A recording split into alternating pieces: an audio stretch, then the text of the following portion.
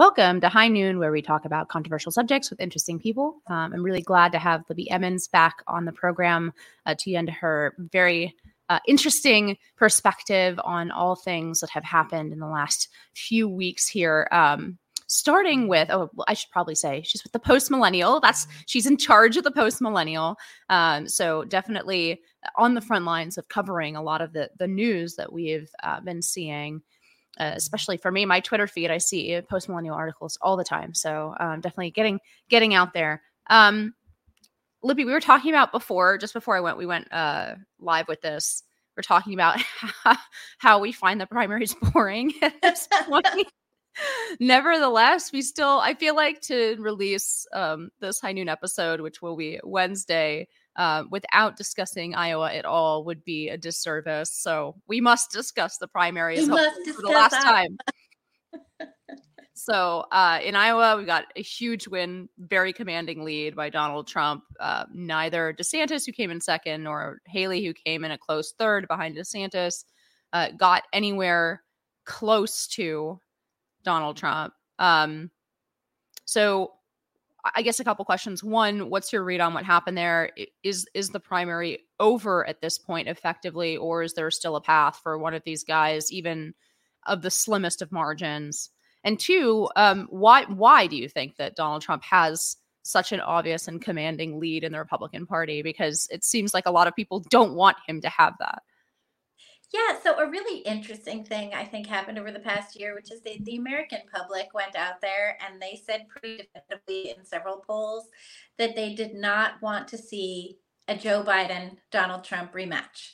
They wanted some new options. They wanted something fresh. And so what do we get? We get a Biden-Trump rematch that pretty much nobody wanted at all. So many people in the Democratic Party don't want that. You know, a lot of people on the Republican side, as we've seen from the support garnered by Haley, DeSantis, and Ramaswamy, as well as there was Christie for a hot second. We see that people definitely want other options.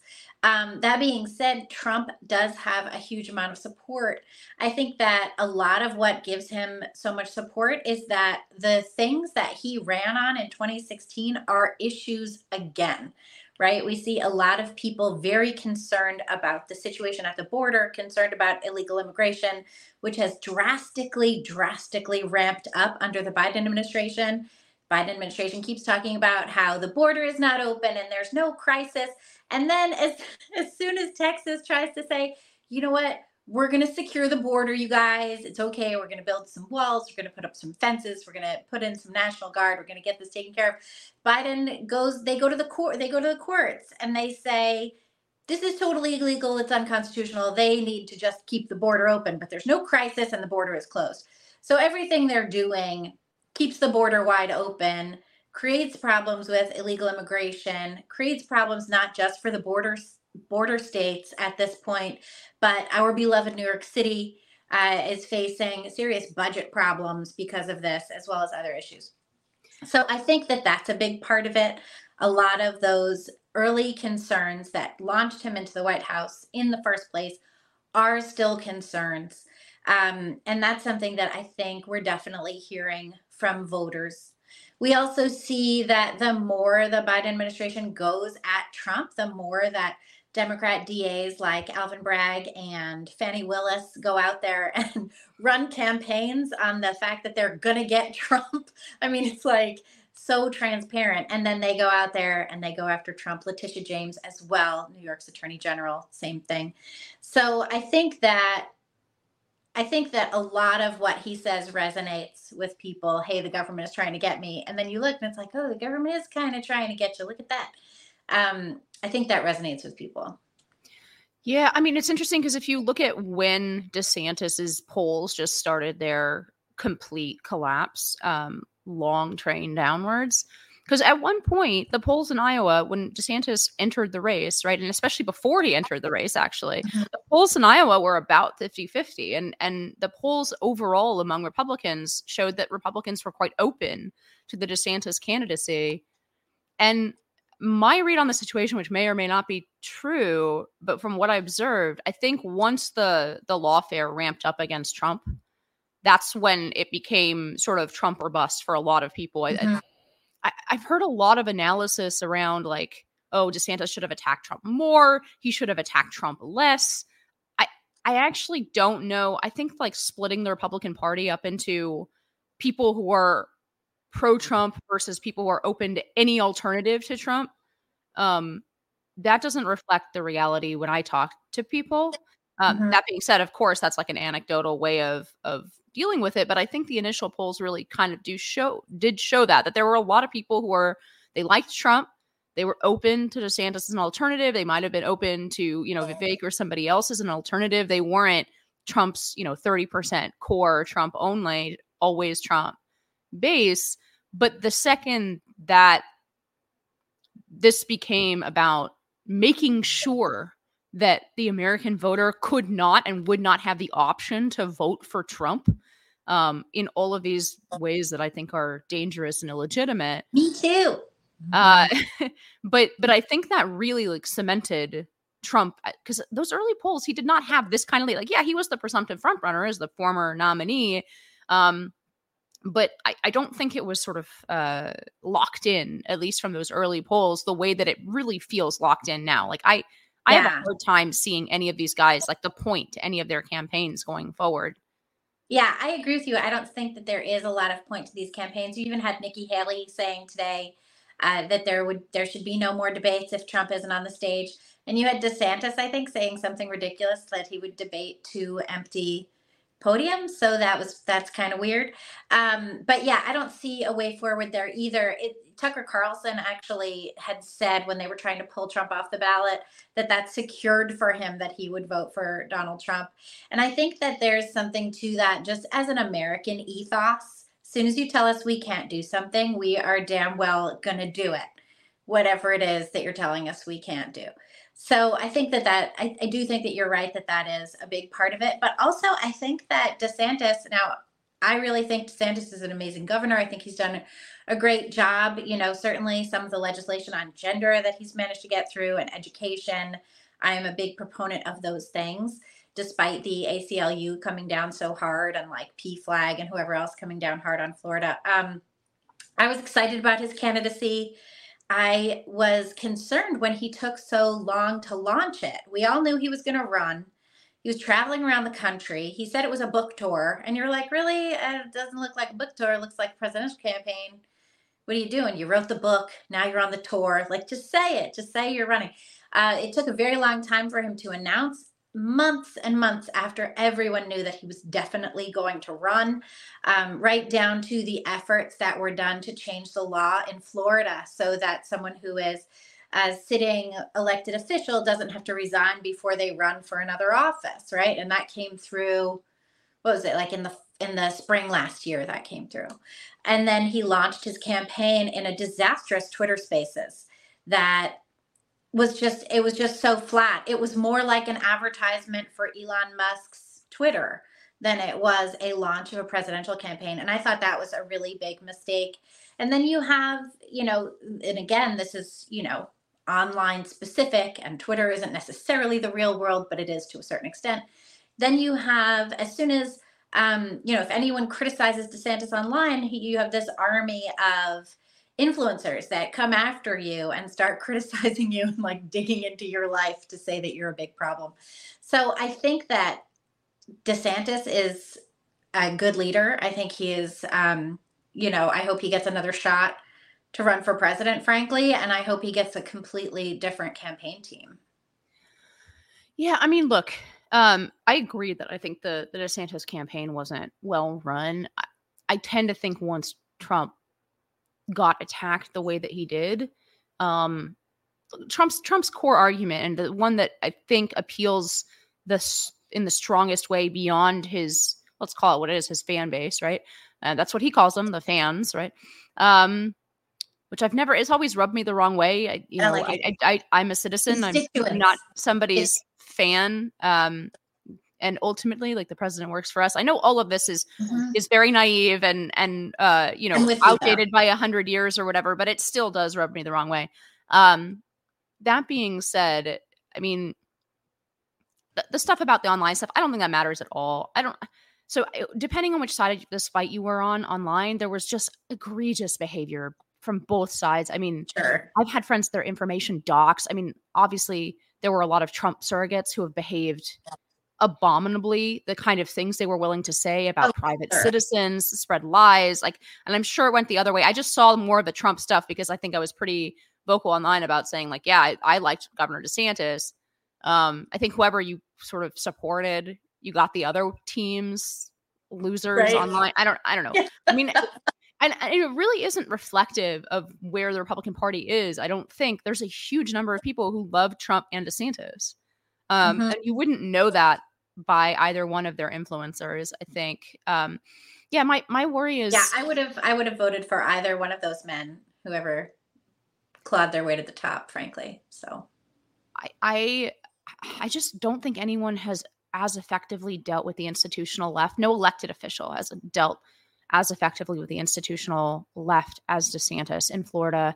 And what I really hope is that the disaster of his campaign, and I agree with you that I think it was a disaster, and whatever shortcomings the governor has as a candidate, do not attach to the program that has been so successful in Florida, because there was a while I was really worried about it in the primary, especially, I mean, a lot of it from like Nikki Haley and elsewhere, where she was attacking Ron DeSantis for, not being welcoming enough to corporations like Disney and saying, oh yeah, come on down to South Carolina with your jobs, and like not understanding at all the parameters of the relationship, the evolving relationship between the Republican Party and big business, not understanding at all the importance of some of these cultural battles, like, and Trump himself. I mean, he had those, what do you call them? The truths, the whatever, the Trump right. social platform, Social, where Truth. he's,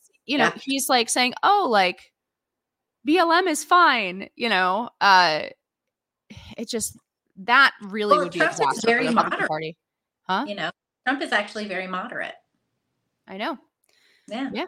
Yeah. I mean, he is very moderate on a lot of these cultural issues. It's always been a problem for him as a candidate. But all of that being said, it's hard. It's like, essentially, he, like I said, his best argument has always been, they hate you. They're coming after me because they hate you, and they want to do the same thing to you. They want to destroy your life. They want to bring up spurious charges against you. They want to threaten to throw you in jail. They want to chase you out of public life. And that has always been a huge part of Trump's appeal. But yeah, I mean, and then they're doing it. Like, look at Rachel Maddow last night. Rachel Maddow last night is talking, all about how Trump is lying during his speech, and how she's very proud of MSNBC for not showing Trump's victory speech in Iowa. And his speech was, very moderate. It was perfectly fine. He thanked everybody. He thanked his opponents. He was very gracious. He thanked Vivek, who then, dropped out like right then also. He called for unity across the country, and he talked about the same issues that he's been running on to a certain extent for the past 4 years, right? He talked about these issues. And Rachel Maddow says there's authoritarianism on the right, and so we're not even going to show Trump's speech. And it's like, okay, so you think the American people are too stupid to make up their own mind and to hear the man who is going to be, the GOP nominee? You think that they're too stupid. You have Joy Reid going out there saying that Nikki Haley didn't win in Iowa because of racism. Really? Like, this is what she said. She said there's a brown woman out there. She didn't win racism. So that's obviously very stupid. And she also said, Joy Reid said that white Christians in Iowa want minorities to bow down to them. So Trump says all this. That's kind of rich, because literally, I mean, the immediate image that comes to mind when I hear that comment is Nancy Pelosi kneeling in a kente cloth in 2020, right? Like, very good point. Who's bowing down Who's here? bowing down here? Yeah. Yeah. And who's bowing to who? So I do think that one reason Trump's message is so resonant is because Democrats keep proving it to be true. They go, like, even they're still arresting people who were at the Capitol on January 6th. Matthew Graves came out just recently and said that his intention was now not just to arrest people who had been in the Capitol, but he was going to start going after people who were on the grounds. You have journalist Owen Schroyer, who was arrested and served, what was it, almost 60 days in jail, something like that, for having been on the grounds of the Capitol during January 6th and saying, death to tyrants, which now that's our American right. We get to say death to tyrants. That's part of what we get to do as Americans. And the reason, part of the reason that he was imprisoned was that he had protested in Congress, I think a year or so before as well. He had spoken out and they said, okay, you're not allowed to do that. But there, you have the Department of Justice continuing to go after people who were at the Capitol on January 6th. We see a lot of the surveillance footage. The people in the surveillance footage get arrested. They're literally walking between the ropes. So then you have, just the other day, you had people trying to rip down the gates outside the White House to make their point about, the Middle East. And there were no arrests at all. So it's very, like Trump or don't like Trump, the left keeps proving him right. And I think that's a left problem. Do you know what I mean? I think that they're not making their case at all. They're not making a case that they're not authoritarian. They're not making a case that they are actually interested in equality under the law. They're not making any of these cases. Instead, they are actively prosecuting Americans for being on the Capitol grounds. And let's not forget, this is the people's house, right? The government, as you said, it's there for us. It serves at our will. We are not here to serve the government. It's preposterous to think that we are. So I think that's a big part of what's going on here. Well, I mean, I think the rage you're pointing to from this double standard is, I mean, look, all I can say is I think this is going to be probably the most consequential year of politics generally, and actually the election being only a small part of what I'm talking about. Not like, I know we hear every time, oh, this is the most important election. I do think there's a good case for this to be being the most important election, but it's even aside from the election itself. I mean, I anticipate probably at minimum low level street violence leading up to this election. I anticipate wildly unconstitutional interference from unelected branches of government in this election, right? It's not going to be a normal American election. And the left has done everything possible in order to drive, in my view, just radically dangerous. Even look at this recent move to strip Trump off the ballot, right? Yes, the Supreme Court probably will strike down, but even so, it shows such a lack of humility about the seriousness of what happens when millions and millions of people in the country decide that politics is no longer, the political process is no longer the vehicle for their disagreements. Mm-hmm. Right? It has no problem respect at all.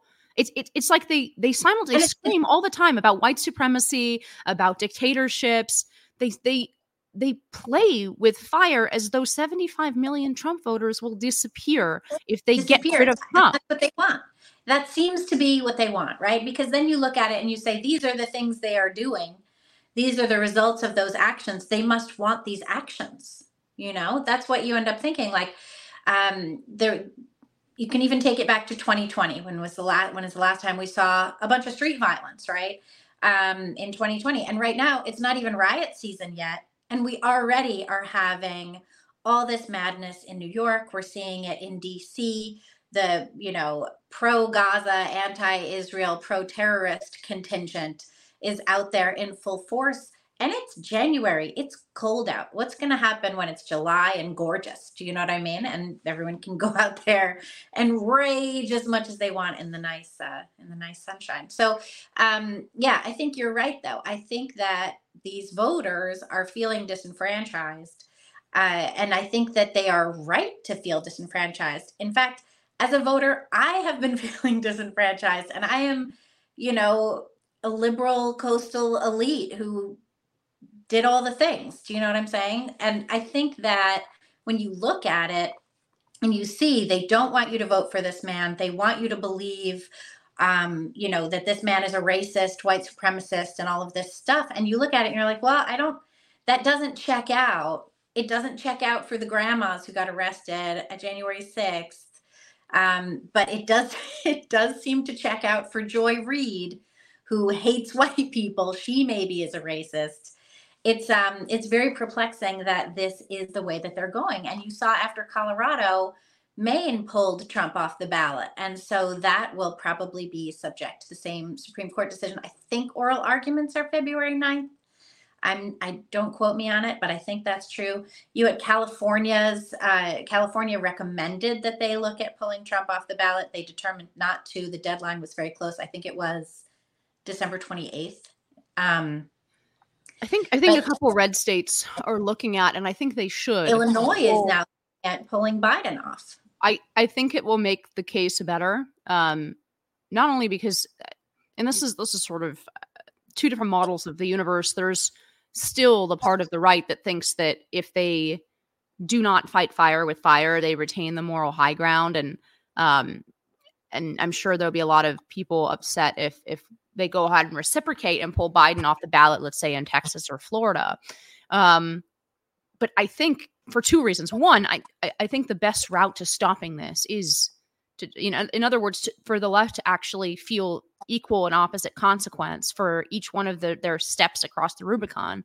But even aside from that, in the specifics of this case, I think it makes it easier for the Supreme Court to hand down a 7-2, 8-1 kind of decision saying, no, guys, we are not going to go about stripping candidates off the ballot if they're handing down a judgment that tells simultaneously Colorado, Maine, and Florida, like, no, none of these actions are constitutional.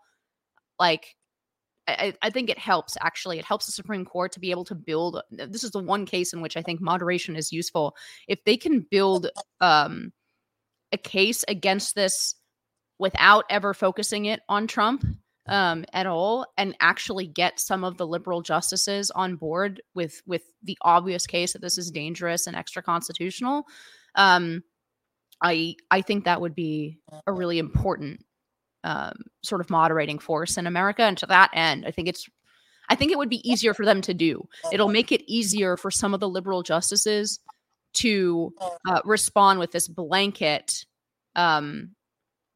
moderate opinion that says none of what these states are doing, including this red state, right, who that did it to Biden, is constitutional. Anyway, so I hope to see that. We were talking about 2020 and race. And there was, of course, we had Martin Luther King Day just over the last long weekend here. I was actually in Canada for a wedding, and it was funny because I was asking the Amtrak lady was like, "Why are there so many people from the States here?" I said, "Oh, it's a holiday in the United States. It's a long weekend." And she's like, "Oh, okay." Right. She's like, "Is this a holiday? There seems like a lot of people from America here." But in any case, so we had this holiday, and then we had this explosion on Twitter and off Twitter when Charlie Kirk, who's a mainstream sort of, I would call him like a mainstream commentator. He's probably more in the line of heir to like the talk radio kind of empire. I don't think of him as part of this, even though he has a daily radio show. Yeah, he has like a terrestrial radio show. So like mainstream in a lot of ways, I think quite boomer audience, very normie Fox kind of audience, I think. That might be wrong. I mean, I'm sure Charlie has opinions about that himself, but that's my impression. Charlie's a senior contributor with Human Events, which is part of the Human Events media group that Post Millennial is also a part of. Yeah, so I guess he's a tangential colleague of yours. So he sparked a lot of, let's say, like backlash / discussion over essentially the question of whether the right ought to participate in what is the canonization in many ways of Martin Luther King in American life. He's, as far as I know, the only person who has a solo holiday in his name, because President's Day is Washington and and Lincoln smushed yes. together. So he's the only person with a federal holiday exclusively in his name.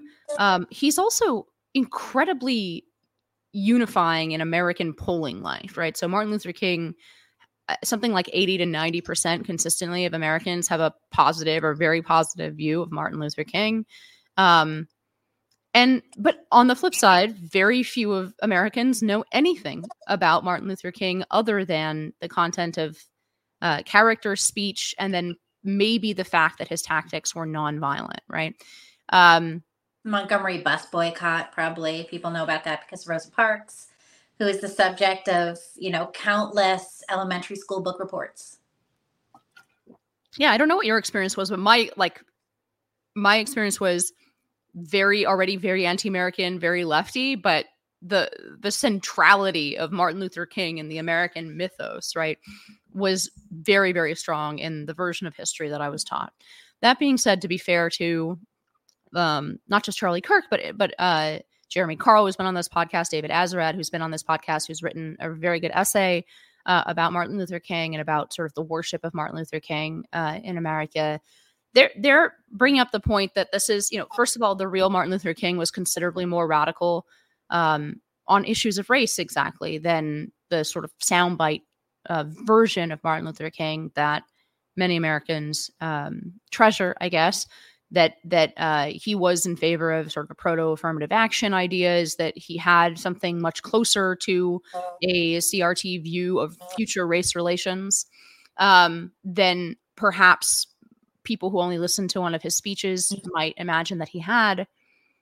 And that it's not good for the right to participate in this kind of canonization. I don't know. So what do you think about sort of what is the role of Martin Luther King in American life?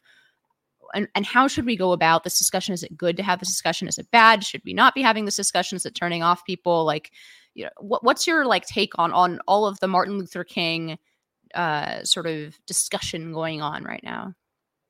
Yeah, so I've been following this a little bit. As I said, Charlie is with Human Events, and Jack Posobiec has also been covering this on Human Events Daily, and he's a colleague of mine as well. So I've watched what they've been saying about it. I, of course, have my extremely liberal background and education to bolster a bunch of my views. And I do think that everything is on the table and open for discussion. So in that they are having this discussion, sure, have all the discussions, bring up all the ideas, discuss all the things. I think that's perfectly good and reasonable. In terms of Martin Luther King, the man, I do think fully that it is possible to be a great man and not a good man. I don't think that those things necessarily have to go together. And that's a hard pill to swallow for sure. But when you look at the great men of history, a lot of them were terrible fathers, terrible husbands, carousers, drunkards, whatever horrible thing you want, but they still achieved greatness at the thing that they were attempting to do. And I think that it's worthwhile to make that distinction.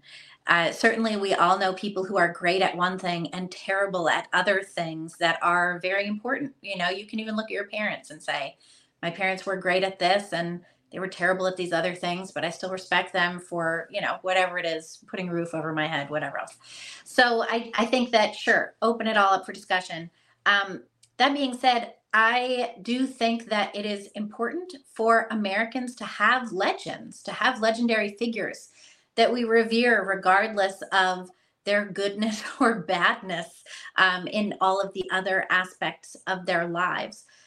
Perhaps Martin Luther King was not always right about, race relations. Perhaps he was more extreme, but that is not the figure that we have come to revere. The figure that we have come to revere is someone who is decidedly not racist, who wants race to play, whether this is accurate or not accurate, someone who wants race to play very little role in our public life. This is what we have created out of the man who existed as a real person, right? We did the same thing with Thomas Jefferson, James Madison, Alexander Hamilton, who by all accounts was a total prick, right? We know this. He's my favorite, actually. Like, as a personality, I like his personality. Anyway, go. Me too. I love his garish outfits. I love the whole thing. I love how much John Adams hated him, and I love John Adams, right? But we create these men from a combination of the reality in which they lived, from contemporaneous commentary, and and we create them also to be the legends that we need. The legend of Martin Luther King that we created as a society is kind of one that we need, right? We need that guy. Rosa Parks, it was years before I realized that Rosa Parks, because they don't teach you this right in school. It was years before I realized that Rosa Parks not sitting at the back of the bus was totally planned. They had been planning that for a while. She wasn't just, I remember learning about it at elementary school, and it was she didn't want to sit at the back of the bus. She was tired or something like that is how I remember it. And then later I'm like, oh, this was a planned civil action. Now I understand. You could argue that perhaps they should have created some sort of parallel economy instead of boycotting the bus. This is something that, we've been talking about. But they sort of did. They basically created the first rideshare program in Montgomery when they boycotted the buses. But yeah, so it's interesting. The Civil Rights Amendment has never come before the Supreme Court. A lot of the things that came out of the Civil Rights Amendment, I think, fueled things like Bostock, which is a terrible decision in the Supreme Court, I believe. Now the Civil Rights Amendment has been used to divert protections for women to be protections for men, because women and sex have been replaced with gender identity, essentially, in the interpretation. So there's a lot to discuss. But in terms of American myths and legends and our legendary historical figures, I think we need more of them, not less. And I almost think it doesn't necessarily matter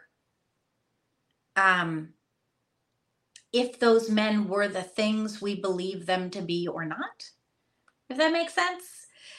Thomas Jefferson was a slaveholder.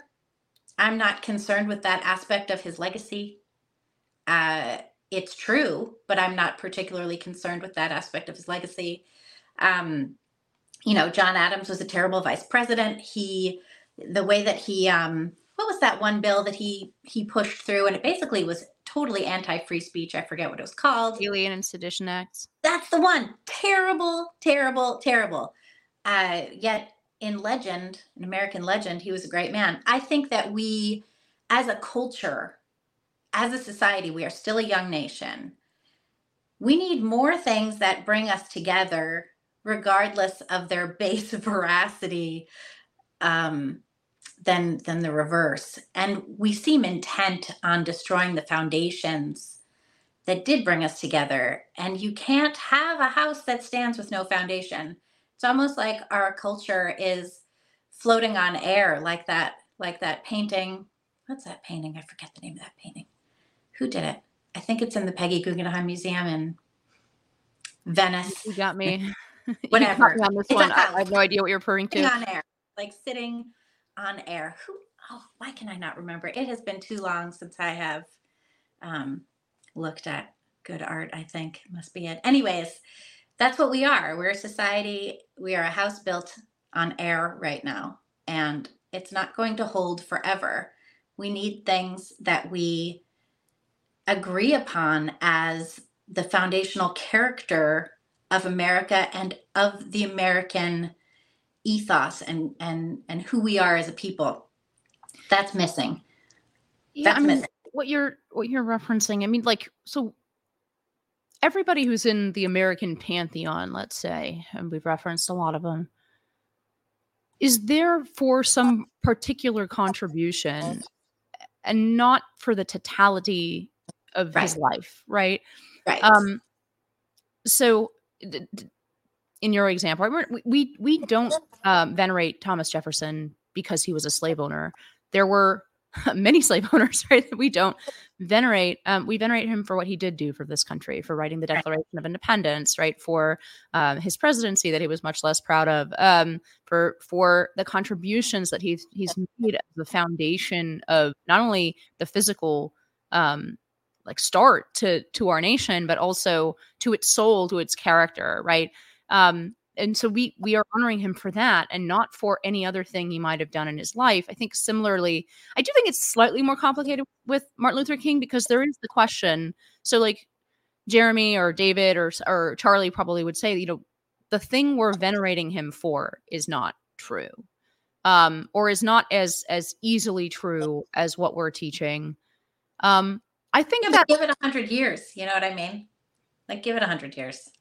No. I think we would say that it wasn't true about Martin Luther King. In other words, that we are venerating an aspect that was a piece of his philosophy that was at odds with other views that he held. Sure, but it's a fair thing. But I don't know. Like, so first of all, I like you. I think there's a value, especially in a multi-ethnic society, to having essentially having a myth around Martin Luther King, even if it is a myth, although I'm not wholly convinced by the historical case that it is, by the way. I mean, I think there is a real stripe of sort of legal equality Christianity that ran in King's thought, even as he did endorse more radical solutions and especially towards as he got older, before he was assassinated. But in any case, I'm not even sure that the historical critiques are wholly right in terms of summing up King's thought. But even if they were, you have to deal with the myth that 80 to 90% of Americans believe about this man and not the man himself at some level. But so I guess that the positive part of this, by the way, the Civil Rights Act did come up before the Supreme Court multiple times. Did it? The public accommodations clause, a lot of litigation around. Yeah, maybe I was just thinking of the recent one. I don't think it was with the Harvard thing, the affirmative action. Wasn't that something different? That wasn't civil rights. Yeah, well, it's in part, yes. It's depends. So lot of legal stuff here, but I better go do some research. But so there's an equal protection clause element to this as well. Like you can argue that equal protection of the law is separate from the Civil Rights Act provisions, but Equal Opportunity Commission, wasn't that with the Civil Rights Act? The what? The Equal Opportunity Commission, wasn't that created with the Civil Rights Act? Yeah, well, so there are a bunch of government boards that deal with this.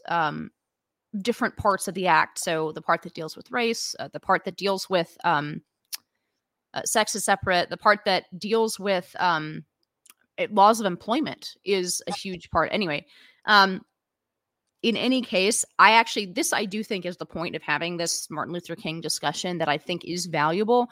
It was a floating rock, and it was by Magritte. I have no idea. I've never seen that before in my life. Anyway, no, but that is the part of this discussion that I do find valuable.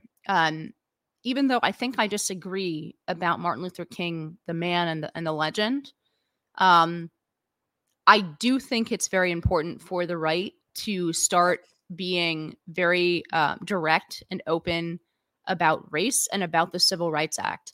Because the part of Martin Luther King's legacy that is inextricable is the passage of the 64 Act. Now, there's the Christopher Caldwell thesis that itself is the problem. I'm, again, much less convinced by that case legally than I am by Gail Harriet's case, which I had her on this podcast. Really recommend going back and listening to that episode to my listeners, by the way, not to self-reference. But I think it's a shame that she's not more widely interviewed. Gail Harriet, she's a law professor at University of San Diego. She has, to my mind, she's served on the Civil Rights Commission for many years. This is her bread and butter, her expertise. And she has, I think, the best case for how the reforms in the 1990s under the first President Bush really accelerated the kind of legal regime that we now live under that does encourage discrimination against white men, that does encourage sort of affirmative action and legs up for minorities, that does encourage a kind of sensitivity policing in the workplace. I think she has written extensively, and I really just recommend either the podcast or go just read some of the law review articles that Gail Harriet has written on this subject. So I tend to think the locus of the problem legally is actually closer. It's in the 90s.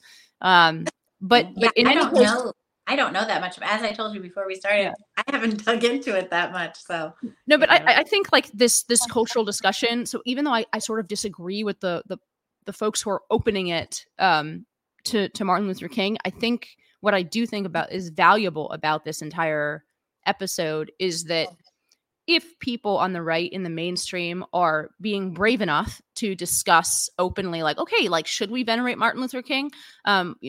What did he do that was good? What did he do that was bad? Right? Like, I think having that discussion emboldens Republicans to be more direct on the issue of race and maybe starts to chip away at the legend status that I really think is undeserved, which is of the Civil Rights Act. Because there are, especially post-90s, there are a lot of things that need to be reformed about the Civil Rights Act if we're ever going to deinstitutionalize what we now call wokeness. And so I'm sort of pleased to see the discussion break out, even at the same time as I disagree, I think, with Charlie. And I'm of two minds on this, and I could still be convinced, but with folks like Jeremy Carl, folks like my mentor, David Azarad, that's for him. He likes to laugh about that. And with Charlie Kirk sort of popularizing this view to the extent that this makes it possible for Republicans ultimately and the right more broadly to say, you know what, we do need to take a look at our racial laws in this country and how they are actually encouraging not meritocracy, not colorblindness, but are actually encouraging this kind of like racial inquisition that a lot of people are now objecting to much more and more openly, whether that's the affirmative action part of it or whether that's in the workplaces. There were enormous incentives put in place in the 1990s for workplaces to essentially become allergic to anything that anyone finds mildly offensive if it has a racial or sexual character. I think that's been a disaster for sure. I mean, when I was in high school in the 90s, there was at my high school, there had been, the year before I had started, there had been pushback against the anti-whiteness. And this was a private school. And so this was already happening in private schools in the 90s after, the Peggy McIntosh invisible knapsack thing of 1989. And there was a dead white males club or dead white male society or something like that. And it was upperclassmen, venerating books from dead white males. And they were, I think it was men. I don't think we were using that term quite so liberally as we are now.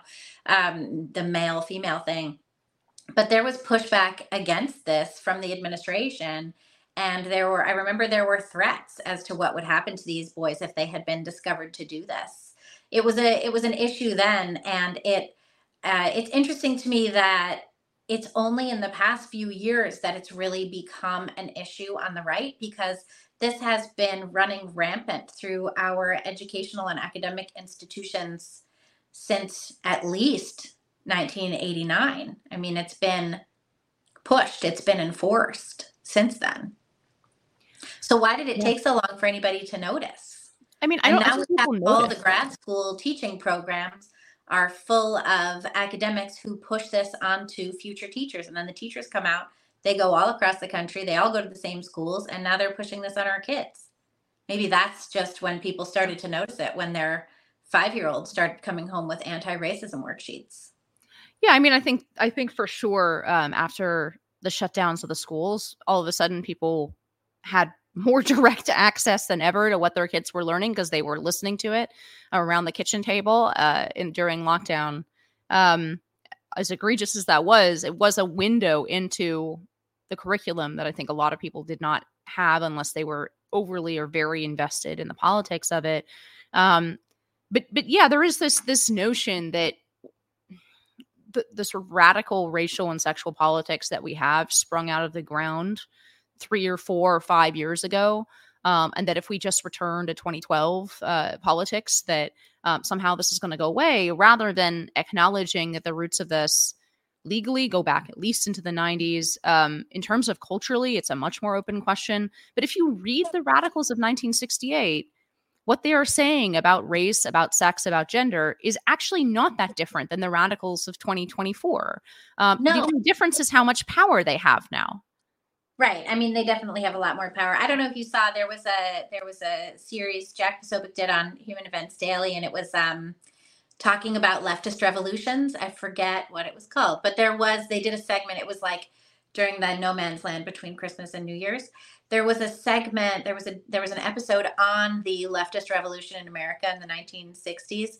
And it was honestly the first time I thought of it as a leftist revolution. That had not occurred to me before. I thought it was, just a cultural moment that gave us unfortunate fashion choices and some very bizarre views on relationships, and did weird things to my parents. But I hadn't thought about it in terms of it being a revolution.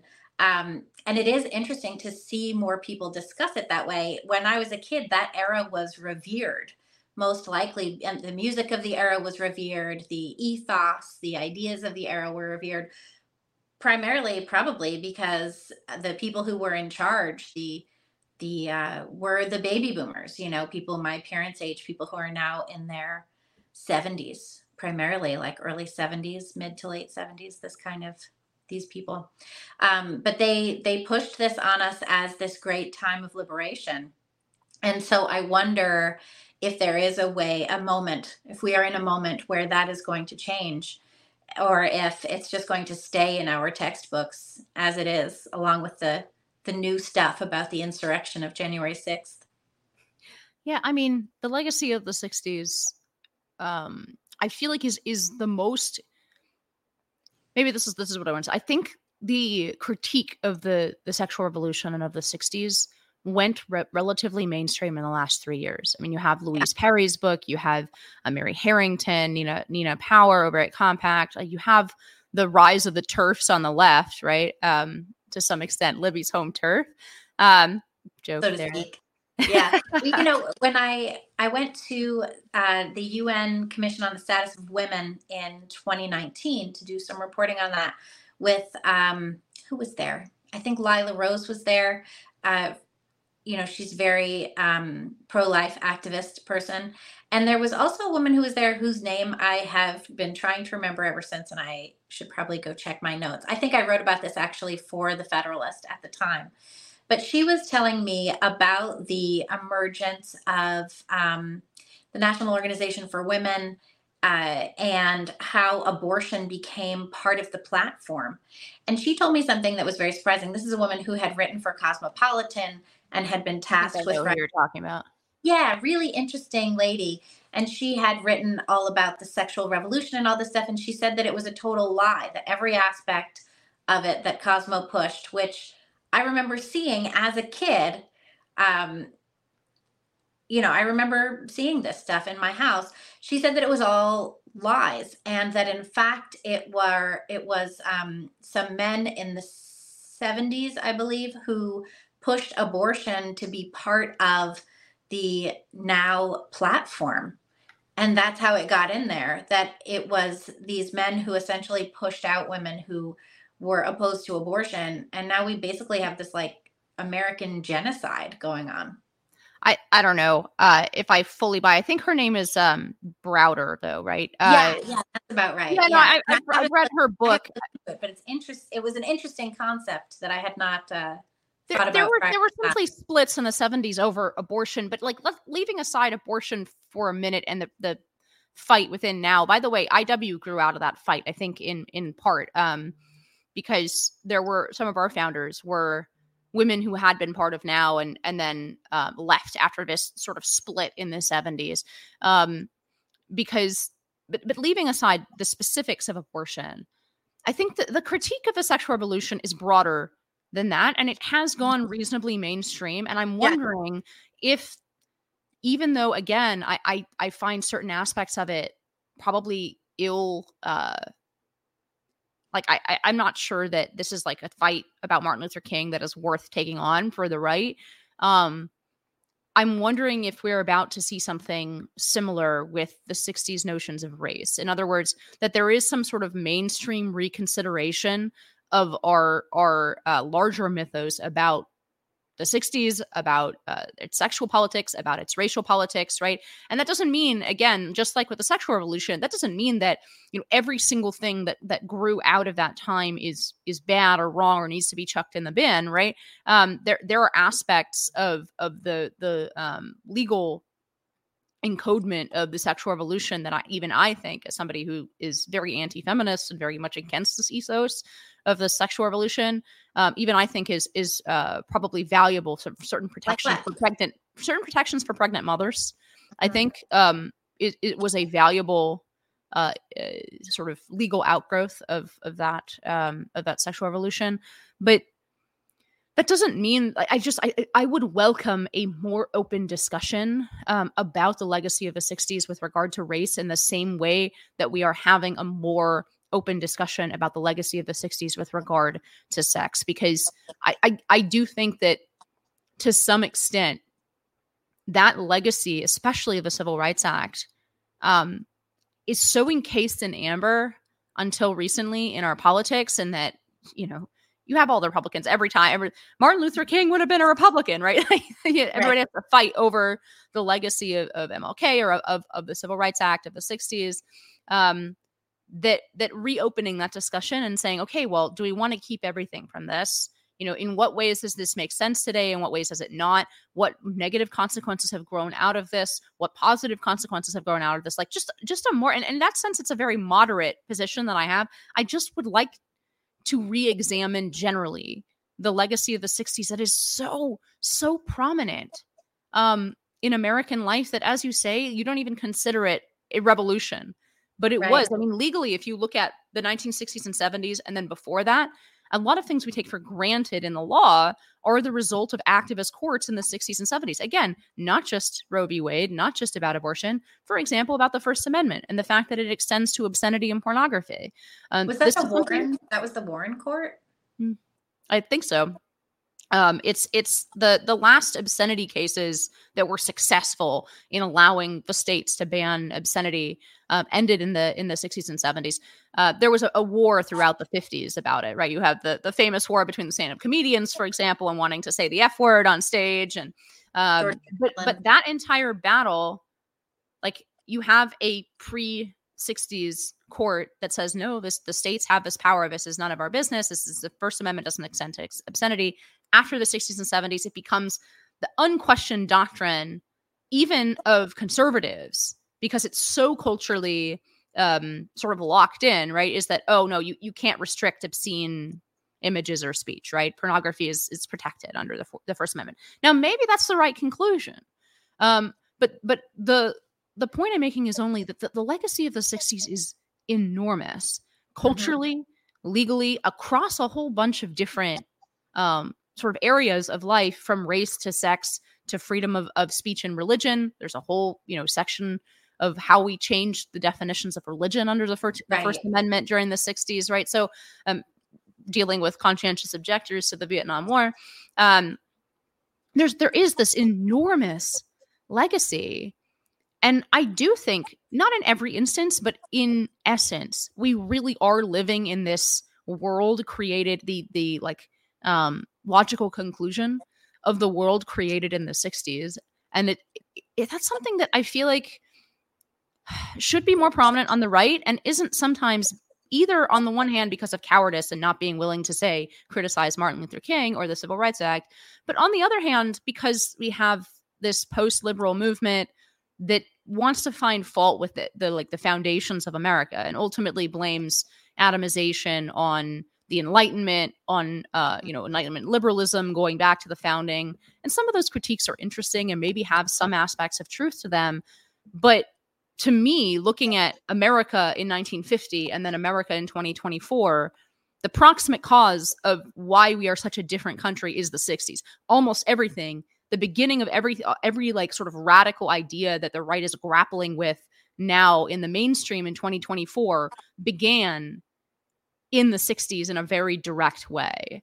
And so Well, like it's odd to me that it was on. Go beginning ahead. of you could even say that's the beginning of the massive divorce upheaval that has affected so many people in my generation and on down. Like when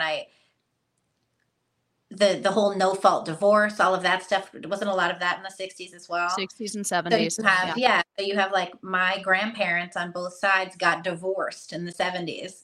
My parents got divorced. They got remarried and got divorced. Like I got married, I got divorced. It's like, where does this, you destroy the stability of family, you destroy the stability of marriage. And it's like, we're just all out here with no with no idea of like how to find stability or how to put down roots or even just how to wash our own dishes or anything. It creates this disaster. I think a lot of that is the pushback from just looking at it from my own parents, who pushed back against their parents very hard. Of course, their parents were like that greatest generation. They went through the Depression, they fought in World War II. They came out of that. They had the GI Bill. My grandparents, both my grandfathers, I believe, were beneficiaries of the GI Bill and did different things with it. My grandfather finished college, with that. So, yeah, I mean, if you look at it, the way that they pushed back against their parents, even in terms of religion, in terms of a stable home life, in terms of any kind of moral structure, was severe enough that when they took their first round with kids, which was the Gen Xers, they barely even raised their kids at all. It's not that they got nannies for them like they did with their second batch of kids. They just let them all go out there and be confused. That's definitely, I think, a cultural legacy of the 60s that people don't recognize because it's just so pervasive now. Now nobody gets married. They just have kids and let their kids run around and do not, don't even worry about getting them educated or anything. Yeah, we live in the shadow of the 60s. That's about about as much time as we have today. But Libby Emmons of the Post Millennial, thank you for coming on High Noon, discussing everything from the horse race to what's wrong with the 1960s. And so thanks very much. We'll have you back, and hopefully we'll be able to talk about art, because Libby has some fantastic.